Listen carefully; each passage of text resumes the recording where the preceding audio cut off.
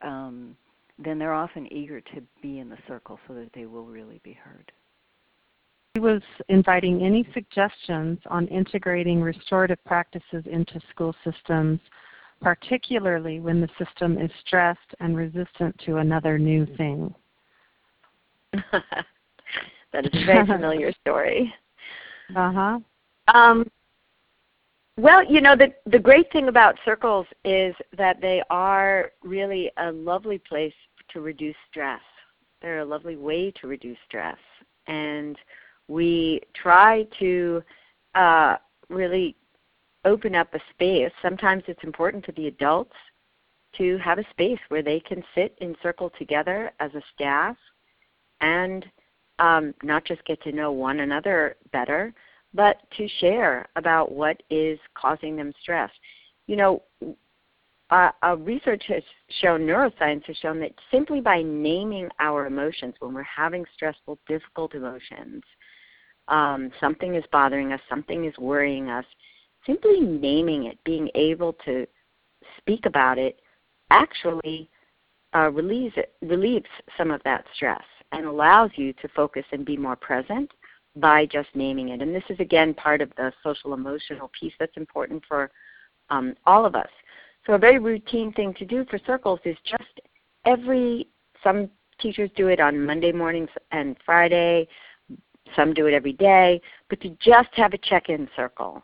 You know, what was the high and low of your day? What was the high and low of your weekend?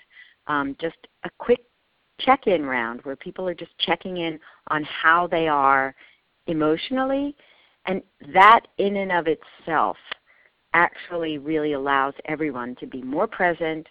You don't have to fix anything or address anything. It just allows you to be more present for what you're trying to do, because you know, we're all carrying burdens. The children are too, and I think it's a tremendous stress reliever actually when it's used on a regular basis.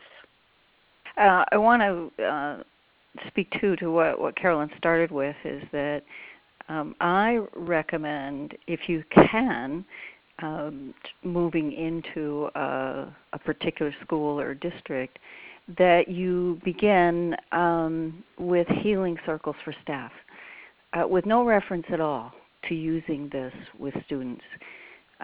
Educators are under so much pressure and have had so much negative stuff heaped on them that they need a space. And one of the most important things about using a circle in this way with staff is to ask them why they chose to be an educator and give them a chance to talk about a proud moment in their career, because the daily grind has disconnected so many people from original vision, and their original vision is a source of tremendous energy and hope, but that's been just ground away by the daily reality.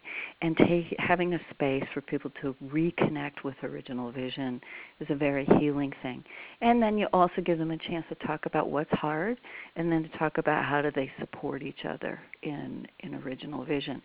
And that starting with staff, and the biggest lesson around this is from Rita Alfred, who pioneered the work in Oakland schools and spent a year working with staff and not doing any circles with students, and they saw a reduction in referrals to around behavior.